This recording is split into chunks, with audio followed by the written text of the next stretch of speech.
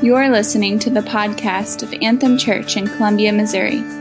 For more information, visit us online at anthemcolumbia.com. Good morning, Anthem Church. How we doing? Rachel, if we could bring the lights up in here, you guys want to do that? People can see their Bibles. If you have your Bibles, you can open them up to Genesis chapters 3 and 4. We've got 2 chapters of narrative to get through today. I literally have 9 pages of notes. You're like, is that a lot? That's a lot more than I normally have. So normally a pastor will start with like some fun intro. You don't get one of those today, okay? We're just diving in. Last week, if you missed it, we started in Exodus. Luke taught chapters 1 and 2. And so really to do that, you have to do a Genesis flyover, how God first created man, and then he called Abraham, and you see the story kind of, and it stops with Joseph being blessed in Egypt and his whole family coming.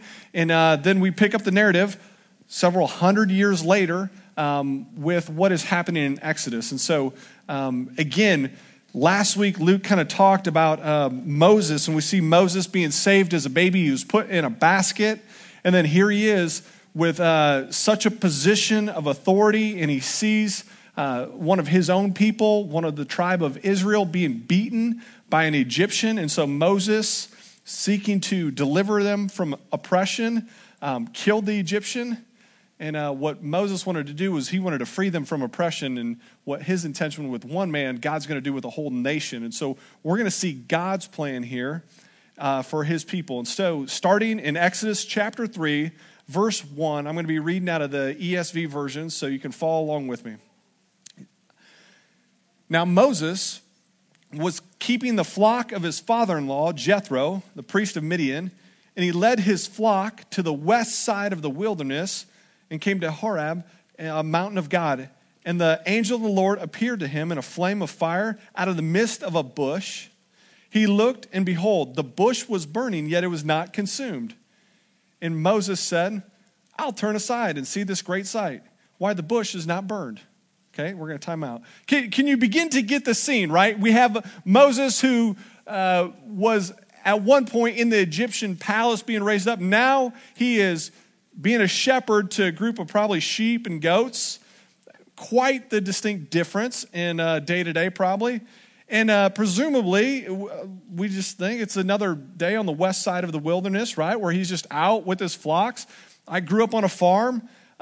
If your job was to all day just hang out with a flock of sheep and goats and watch them eat, right, that's not the most interesting thing. Like every now and again, maybe you get a fight off a wolf, but day to day, it's pretty normal, right? And so you see a bush burning but not burning, you're like, I think I'm going to go check that out. A normal person would probably want to check that out, let alone a shepherd who's probably just having another kind of mundane kind of afternoon. And so Moses turns aside, he's fascinated, and it says in verse 4, when the Lord saw that he turned aside, God called to him out of the bush, Moses, Moses.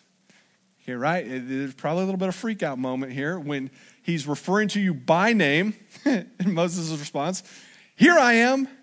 And he said, do not come near. Take off your sandals of your feet, for the place for which you are standing is holy ground. And he said, I am the God of your father, the God of Abraham, the God of Isaac, the God of Jacob. And Moses hid his face, for he was afraid to look at God.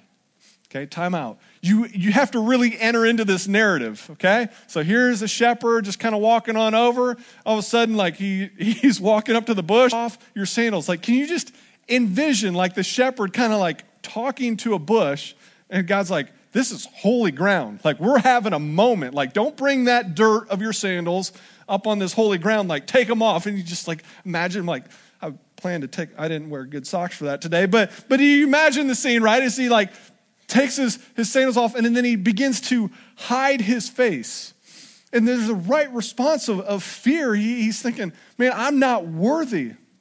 It reminds me of that old worship song, I Can Only Imagine. You know what I'm talking about? No, I'm not going to sing it for you, right? But like, I can only imagine what it will be like will I stand in your presence? To my knees will I fall? Will I sing hallelujah? Will I be able to speak? You know what I'm talking? Right. Can you imagine being in the presence of God? Like, what's the right response in that scenario?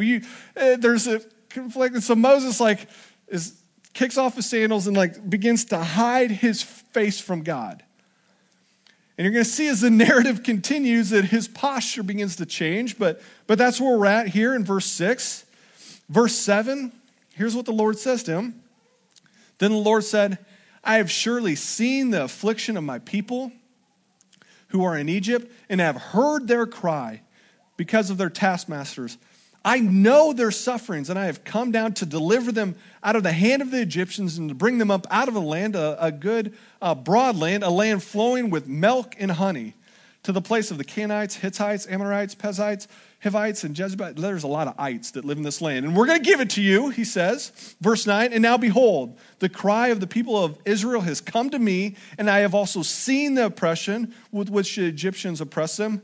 Come, I will send you to Pharaoh, that you may bring my people, the children of Israel, out of Egypt. Do you understand what God's saying here? Again, in verse 7, he says, I have surely seen, I have heard their cry. I know what's going on. These are my people. And God's saying, I'm about to deliver them. I know, I see, I hear. This reminds me of growing up on the farm. A lot of my illustrations are about farm. That's what you get, right? When you get a redneck pastor. And so, growing up on the farm, we had purebred cow-calf operation. And so, about this time, our cows would be having their calves. And my dad, we had about 100 head. And so, we'd go out after these calves were born, give them a day or two to kind of get their feet under them. And then we'd go out and we'd put tags in their ear to identify which calf goes with which cow. And then on the purebred side of things, you actually even put a tattoo in their ear in case the tag would fall out. And so, you got to go out there with these newborn calves, and they're not that big or anything, or not that, you got to get them before they're a week old. Once they're a week old, they get fast, right? But a couple days old, you go and you kind of put it on the ground, and then my dad would sit on them, and then he'd put the tag in their ear. No big deal, right? Well, without fail, as soon as that calf would go down, and my dad was 6'3", 240, could roll a quarter through his wedding ring. I mean, he was a big man, right? And his job was to tag them. You know what my job was as an 11-year-old boy? Dad would give me a stick, and he'd say, when that cow comes, you just keep her off me, okay? Because without fail, that calf would hit the ground, it'd stick his head out, and it'd beller, and somewhere from across the lot would come this 1,600-pound mama cow that'd be mad, right? You see the scene. And Dad's like, keep her off me. Now here I am with a stick. And this true story. You can't make this stuff up. And so I'd be with a stick, and Dad said, keep her off, and she would hear, she'd see what's going on, she'd run up, and then I'd be there, and sometimes you give them a little bop in the nose, and they back off. We had one cow that wasn't the case. We're in this barn. Dad tackles his calf. He's working, keep her off me. And I go and I give her a little tap, and it caused a switch to flip in her. And she said, she understood the situation. 12-year-old kid, stick, I think I got this. And so she puts her head down and just comes in for the kill, just for the kill. And I jump and I take off running through this barn, and it's got these poles in the barn, and I'm running with this cow. Hot on my trail. It wasn't a little bluff. She is coming. And as I'm running, this will tell you a little bit about my father. As I'm running, my dad said, well, don't run from her. What's my other option at that point? And I don't know how this works, with adrenaline, but you're running, and there's this fence, and leap over the thing and land on the other side, and by God's grace, the cow were separated. And I say all that to get, do you understand that mama cow, right? She thinks something wrong is happening to her calf. We're really just trying to help the process, tag it. But she sees, she thinks she knows, and she hears. I'm saying I am terrified of a 1,600-pound mama cow. Can you imagine God, who says of his people, I know their pain, I see their affliction, they've been enslaved for 400 years, I've heard the cries of the mothers that have had their children robbed from them only to be murdered or thrown into the Nile. God says, I know, I see, I hear. In Moses, I am going to do something about it. I am going to deliver them. Mama cow ain't got nothing on the wrath of God, and so he's going to bring it. And Moses just heard what you heard. And look at his response. Verse 11. Moses said to God, but who am I that I should go to Pharaoh and bring out the children of Israel? I don't know what tone is to be used, but I think that Moses missed something here. Who am I that I should go to Pharaoh? Who am I that I should bring out the children of Israel of Egypt? It's like, Moses, I think you missed the part where God says, I know, I see, I hear, and I am going to deliver my people. You're just a tool. It'd be like a hammer, like speaking back to you in your tool bag, be like, who am I to build a house? You're just a tool in the carpenter's hand, right? Moses, you don't understand sure you're going to play a role, a hammer to a builder, but it's a small one. And so God responds to him in verse 12, says, but I will be with you, and this shall be a sign for you that I have sent you. When you've brought the people out of Egypt, you shall serve God on this mountain. God's making it clear, I'm the one delivering them. You're just the chosen tool, the chosen instrument. Moses in verse 13 says to God, well, if I come to the people, again, I don't know how to get any other tone, but you read it. I'll try and do it neutrally. If I come to the people of Israel and say to them, the God of our fathers has sent me to you, and they ask me, what is his name? What shall I say to them? Starting to think that Moses is doubting God's plan. Again, please don't forget the context. He is barefoot, standing in front of a bush, of which a voice is coming out of the bush is on fire, but yet it's not being consumed. That's the context, and he was called by name, right? God is having this conversation with them, and Moses is like, wow, I don't know. Well, I mean, they're going to ask, who are you? So what should I tell them? I wonder if the sheep and the goats are like, Moses, like, you should just stop. Like, it's good. But God is gracious. God graciously responds. And what's he say in verse 14? God said to Moses, I am who I am. He's saying, that's my name. I am who I am. And he said to this, say this to the people of Israel. I am has sent me to you. And God also said to Moses, say this to the people of Israel. The Lord, the God of your fathers, the God of Abraham, the God of Isaac, the God of Jacob, has sent me to you. This is my name forever. And thus I am to be remembered throughout all generations. Breaking down like that name, I am who I am. The I am. That's what God is saying. And so there's kind of three parts to this. One, you see, there's this self-existence within his name. God's saying, I am who I am. He's not appealing to some outside person like, I am who Kendall says I am. It's like, what higher authority can I appeal to other than myself is, I am who I am. There's this outside, no higher authority that he can appeal to. That which he calls himself, and God is that which he calls himself, and he calls himself that which he is. Another thing you see in this is the unchangeable nature of God and who he is in his name. God doesn't say, I was who I was, or I'll be who I be. He'll say, I am who I am. There's eternal nature to this name. And he says in verse 15, this is my name forevermore. Again, there's this unchangeable nature of who God is. And it's even represented in that name, the I am who I am. And there's a mysterious side to it too. It's like, what do you expect our 3-pound brains to be able to comprehend in regards to who God is and his name? There's a mysterious nature to this. And so he goes on to unpack it. And he's saying, I am as in the God of your father, the God of Abraham, the God of Isaac, the God of Jacob. I mean, this would have been a little more clear, right? To know that who God of Abraham, Isaac, and Jacob. So you go through that. Abraham was his wife was barren. He was an old man. It was 100 years old when he was able to finally have a kid. Isaac, and only after he had the kid Isaac, God calls him and says, hey, would you sacrifice your son? And so if you remember the scene from Genesis, he takes his son, who God gave him in his old age, and draws back the knife to kill him. And God says, no, stop. And so God spares him. And so he's saying, I'm the God of Abraham, the God of Isaac, the God of Jacob. And again, Jacob would have been the father of these 12 tribes. Jacob had 12 sons. Luke kind of covered this. One of them was Joseph, who got sold into slavery by his brothers. Some brother, right? You think your family picked on you. Nobody ever sold you into slavery, I'm guessing, right? So here he is. He's saying, I'm the God of Abraham, Isaac, and Jacob. I'm this God who's given this promise. And God keeps on going. He says, moreover, in verse 16, he's saying, now that you got that, go.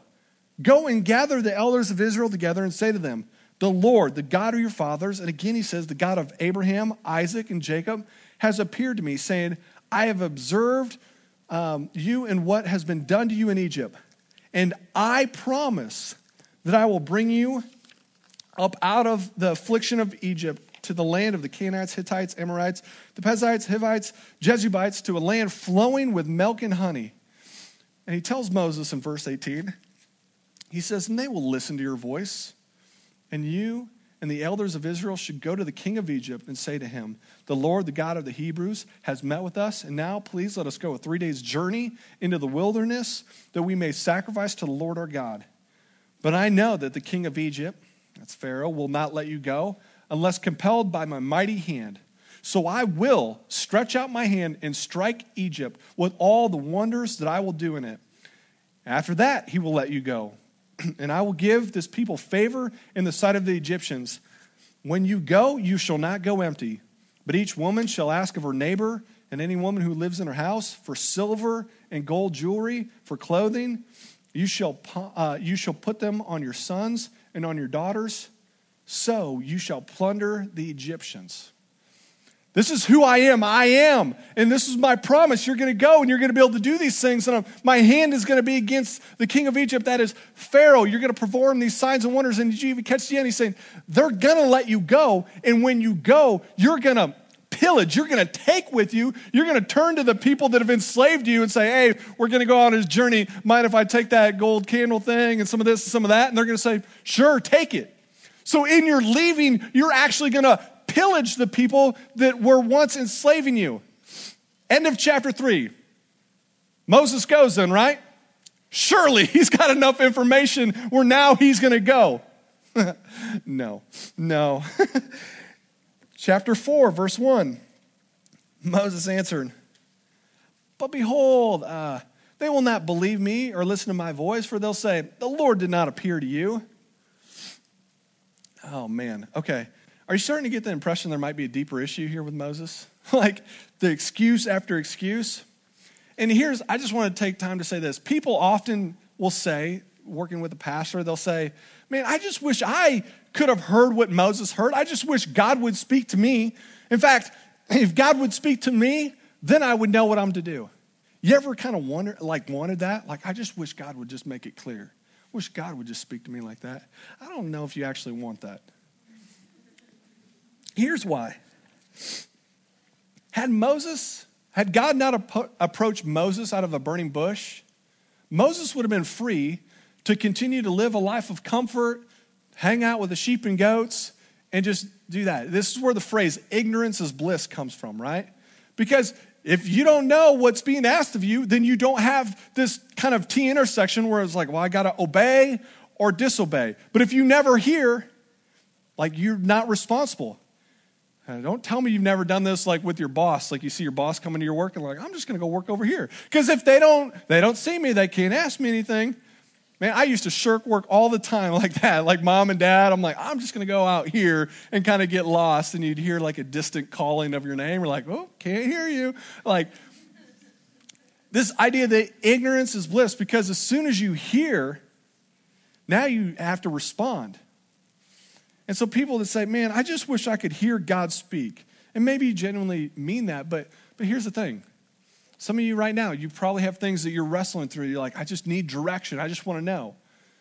Well, do you start your day off with praying like that? Do your prayers look something to the effect of like, Lord, I'm here. I'm listening. What do you want from me?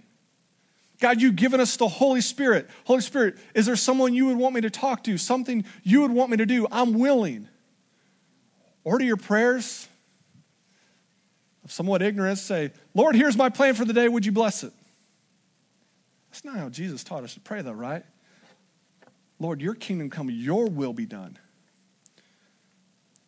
I had a preacher, I think I was complaining one time. They said, man, I just wish God would speak to me in this. I said, oh, you want God to speak? You should just read your Bible out loud. Is this not the word of God? Like, if we want to know what God would say, we have his word given to us. I was thinking of an illustration and just thinking it's as if you work for a company, right? And the company's owner took time to write down what he wanted, wrote down instructions. He left members of like kind of a management team there. He even left his number. He said, hey, you can call me and talk to me.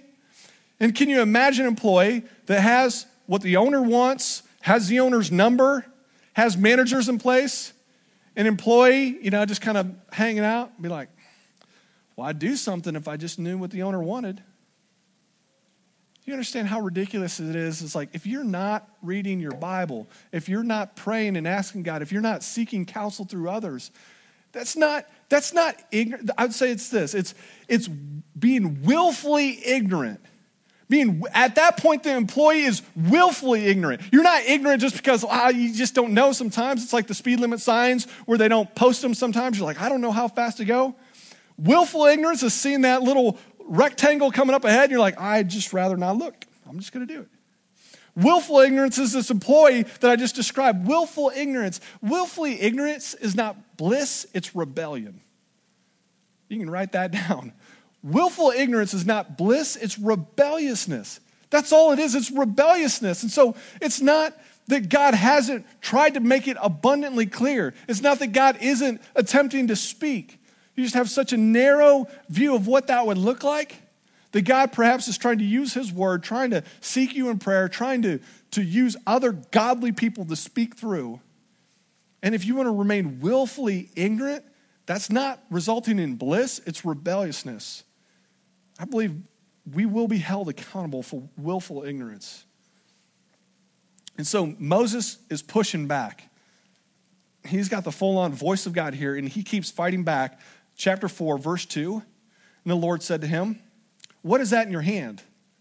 He said, a staff. Again, I get the impression that he's perhaps no longer covering his face like cowardice and in fear, but they're just having a dialogue now, like, what's that in your hand? It's a staff. All right.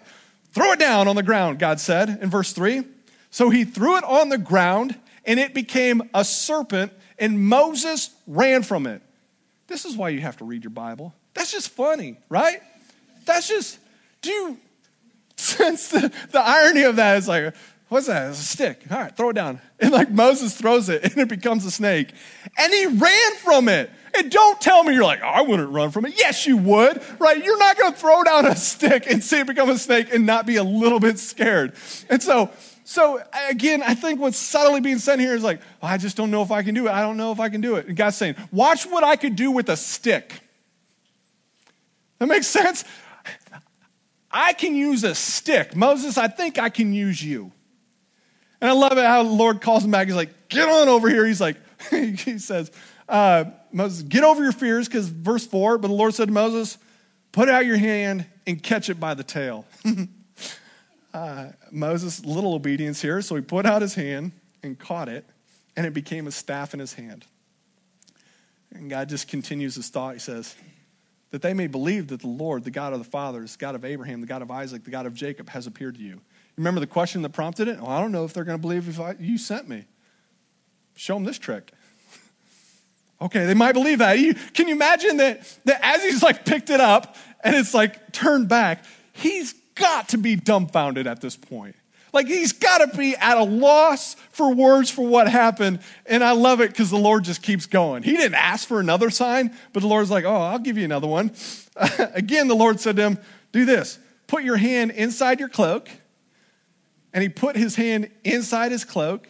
And when he took it out, behold, his hand was leprous like snow. Then God said, put your hand back inside your cloak. And he put it back inside his cloak. And when he took it out, behold, it was restored like the rest of his flesh. He says that if they will not believe you, God said, or listen to the first sign, then they may believe the latter sign. If they don't believe even these two signs or listen to your voice, you shall take some water from the Nile and pour it on the dry ground, and the water you take from the Nile water will become blood on the dry ground. You understand what God's doing? He's saying, I'm calling you. I will equip you. You want a sign? Boom, there's a sign. You want another one? Watch that. Right? Do you understand? Like, God is changing the very nature of his flesh to take it and make it leprous as white as snow.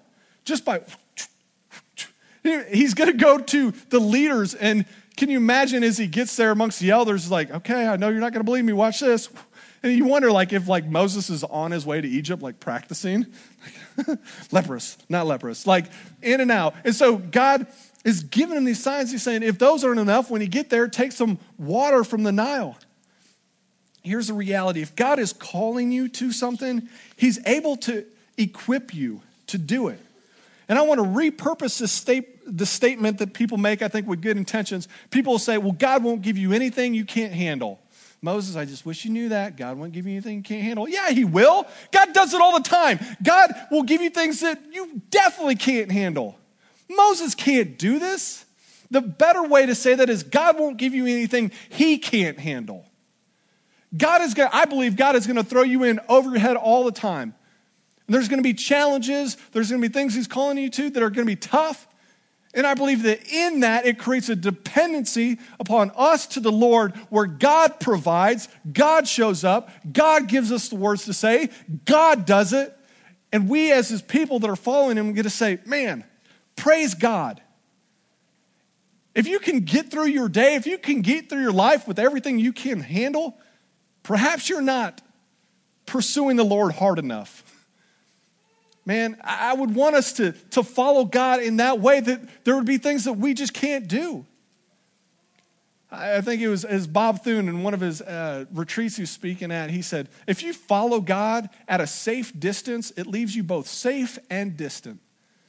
But this all in, here we go, Moses is in over his head, but God has called him to it, and so he's going to equip him. And I remember fighting with the Lord on stuff like this. I remember fighting with the Lord in regards to baptism. I clearly studied it out, talked to godly people, and I knew that the Lord wanted me to get baptized. He was calling me, commanding, moreover, me to get baptized. And I remember the dialogue. It went something as absurd as what is going on with Moses. It was like, well, I was baptized as a baby, God. God's like, you know that the order is repent and be baptized. And I remember like, well, okay, I don't disagree. And I'm having this argument with the Lord. And it's like, but you know it doesn't save me. It's just water. It's just a sign, right? Like married, not married. Like it's just a sign. It doesn't mean anything. To which God's like, yeah, it is. It's just a sign. Where you identify with me. Why don't you want to identify with me? Well, it's not that. It's just... okay, my mom is going to not really like this. That's what's at the crux of it. So do you want to please your mom or do you want to live for me? And if you're mom, I believe that she probably will be understanding. Man, I remember that dialogue, but again, God perhaps calling you to something. Are we pulling a Moses here where it's like, let me think of creative excuses where we continue to push back on what God seems to be so clear on? See, before we all start pointing the finger and laughing at Moses, it's like, do we trust him? Do you trust God? Do you trust God in regards to his command of baptism? Do you trust God in regards to giving? This is another wrestle I've had with the Lord on money. It's like, Lord, but if I give it to you, then what am I going to do? What am I going to live on? Malachi 3:10. God says this, bring the full tithe into the storehouse, that there may be food in my house. And he says about this, he says, and therefore, put me to the test, says the Lord of hosts. See if I will not open the windows of heaven for you and pour down for you blessing until there is no more need.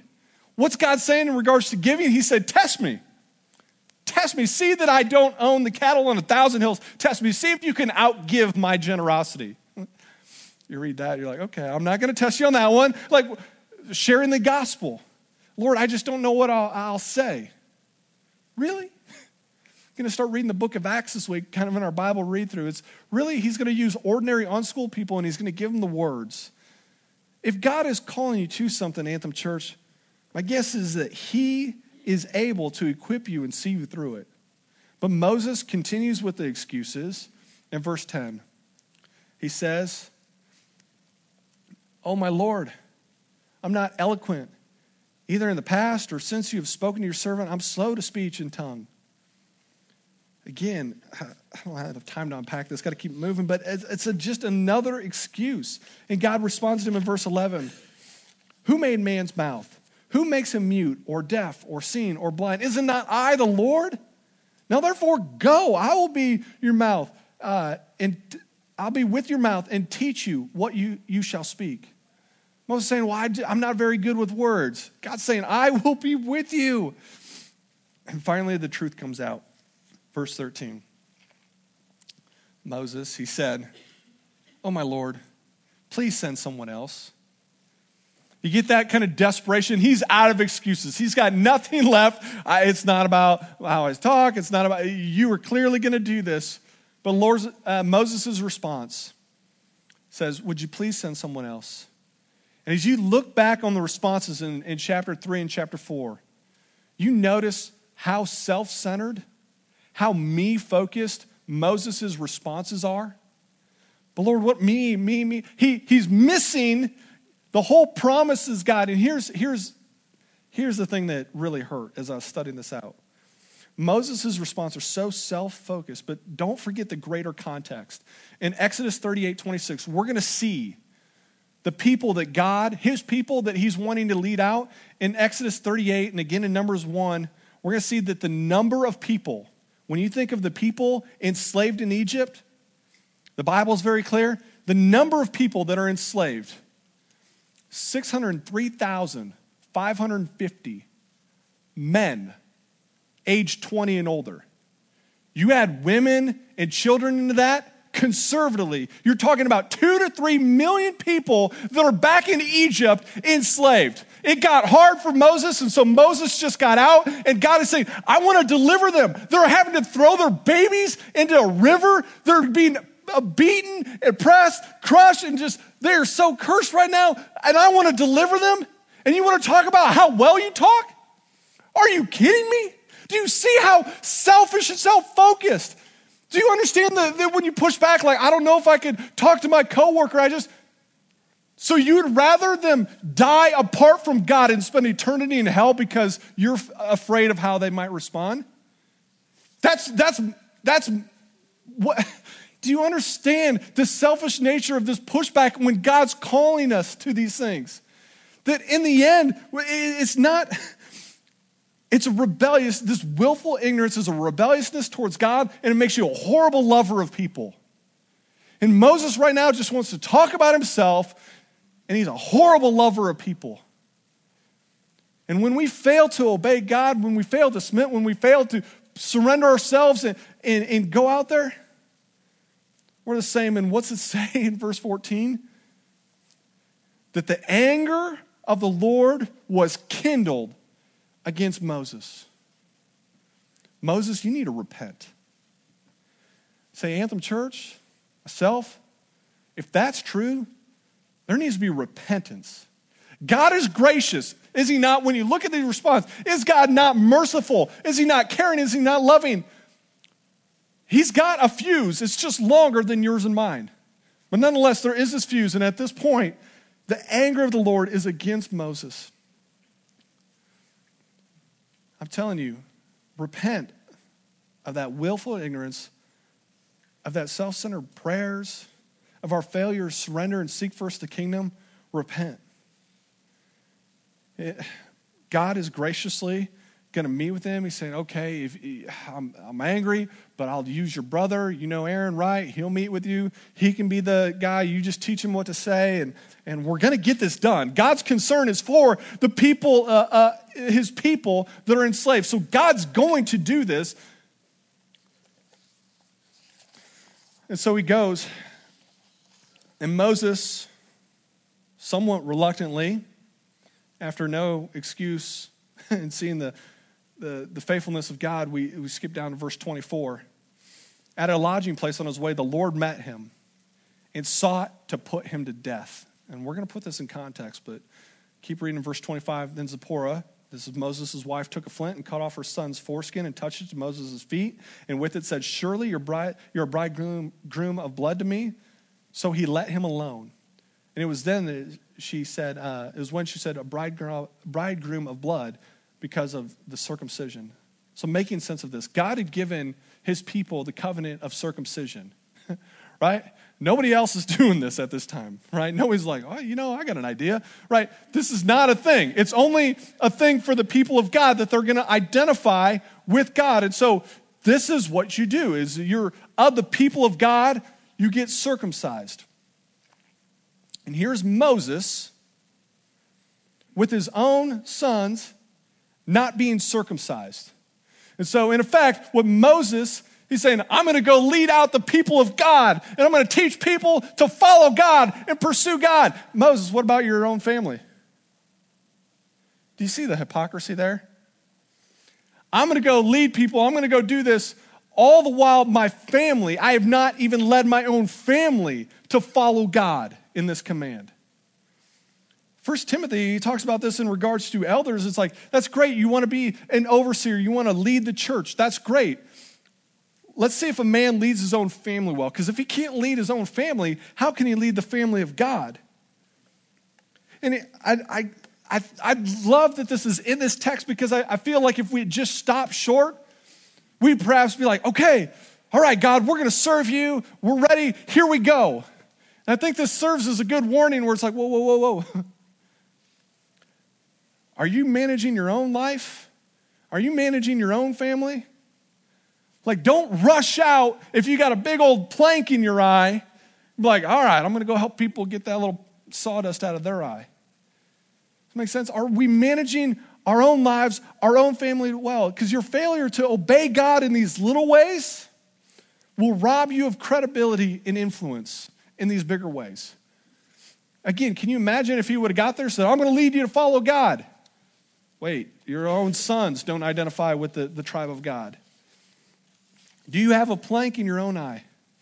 Here, how do you know that? Sometimes it creates such a blind spot. Like, how do you know? It's like when I eat an everything bagel at Panera. It's my jam, right? And you get like the little poppy seed things stuck in your teeth. How do you know if you got them there? There's two ways. One, you find a mirror or you use your phone, like you do like the little reverse picture thing, and you do like a selfie, and you're like, oh, that is bad, right? That's one way. Or another way is if you're with somebody else, you're like, do I have anything in my teeth?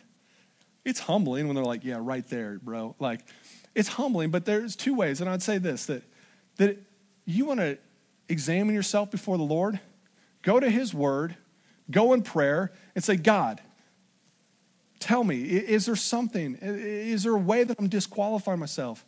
And another way is ask people. Ask people in your connection group, in your community. It's a good discipline. When's the last time you asked your friends, hey, is there a way that I could be more like Jesus? Because if we think we've got it all figured out, man, we are so mistaken. When's the last time you asked your spouse, is there a way that I should, or is there something I need to repent of? Something I should ask forgiveness? Is there a way that I'm falling short? This is humbling, but I'd say to mothers and fathers in the room, asking your kids, hey, we read Bible stories. You know about Jesus. Is there a way that your mom and dad are not like Jesus? I'm saying you can ask your little kids, and that you can ask your kids out of the house. Wouldn't you want to know? What's the only reason I can think of for myself that I wouldn't want to ask that question is because I'm proud and I don't want to know the answer. I'd rather just keep living life with poppy seed in my teeth, thinking that I've got it all put together. You look like a fool. Our own families, to start with our own lives, and then in that zeal, go and be used by God outside. We can't be willfully ignorant. And we see, as I'm going way over on time, this narrative ends. And how's it end? Aaron does come with him in verse 30, and Aaron spoke all the words that the Lord had spoken to Moses and did the signs in the sight of the people. He did them. He used them, right? Verse 31, and the people believed. And when they heard that the Lord had visited the people of Israel and that he had seen their affliction, they bowed their heads and they worshiped. God knows, he sees, and he hears, and he is able to rescue. God is able to rescue. And thousands of years later, he's going to do it again. But this time, it's to a group of people that are enslaved to sin. And the one who we send this next time would perform miracles. Miracles would precede him. He would do all sorts of amazing things. He would refer to himself as the great I am. He would say, I am the Son of God. I am the Good Shepherd. I am.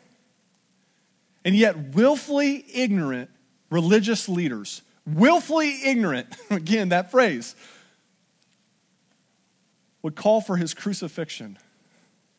They sought to destroy him, but in that process, Jesus' blood would be shed for our sins. See, here's the thing, Anthem Church, you have to understand that God loves you enough that he would send his son. And so this equipping thing, this going out there and let's love people, let's do this well, let's apply this text, is by the blood of Jesus that we can be forgiven for our willful ignorance. And it's through his resurrection that we can have hope and eternal life with him. I want to learn what I can from the narrative of Moses, but I want to ultimately look to the example of Jesus. So I'm going to invite the band up. We have an opportunity, again, to celebrate communion. And we look at the one who would deliver us from sin. And I want you to know that after a text like this, man, you shouldn't feel bad when you look at the life of Moses. In fact, I don't know, I'm oddly comforted, but I'm like, man, that guy really messed it up. And God still used him. And this is just the beginning of the story.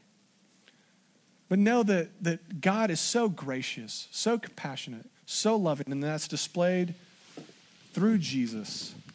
And so Jesus, at the Last Supper, said, hey, do this in remembrance of me. My body is broken for you. My blood is shed for you. And so as the band plays, we have an opportunity to celebrate communion. Celebrate being delivered from our stupidity, from our ignorance, from our sin, and finding our identity in Jesus.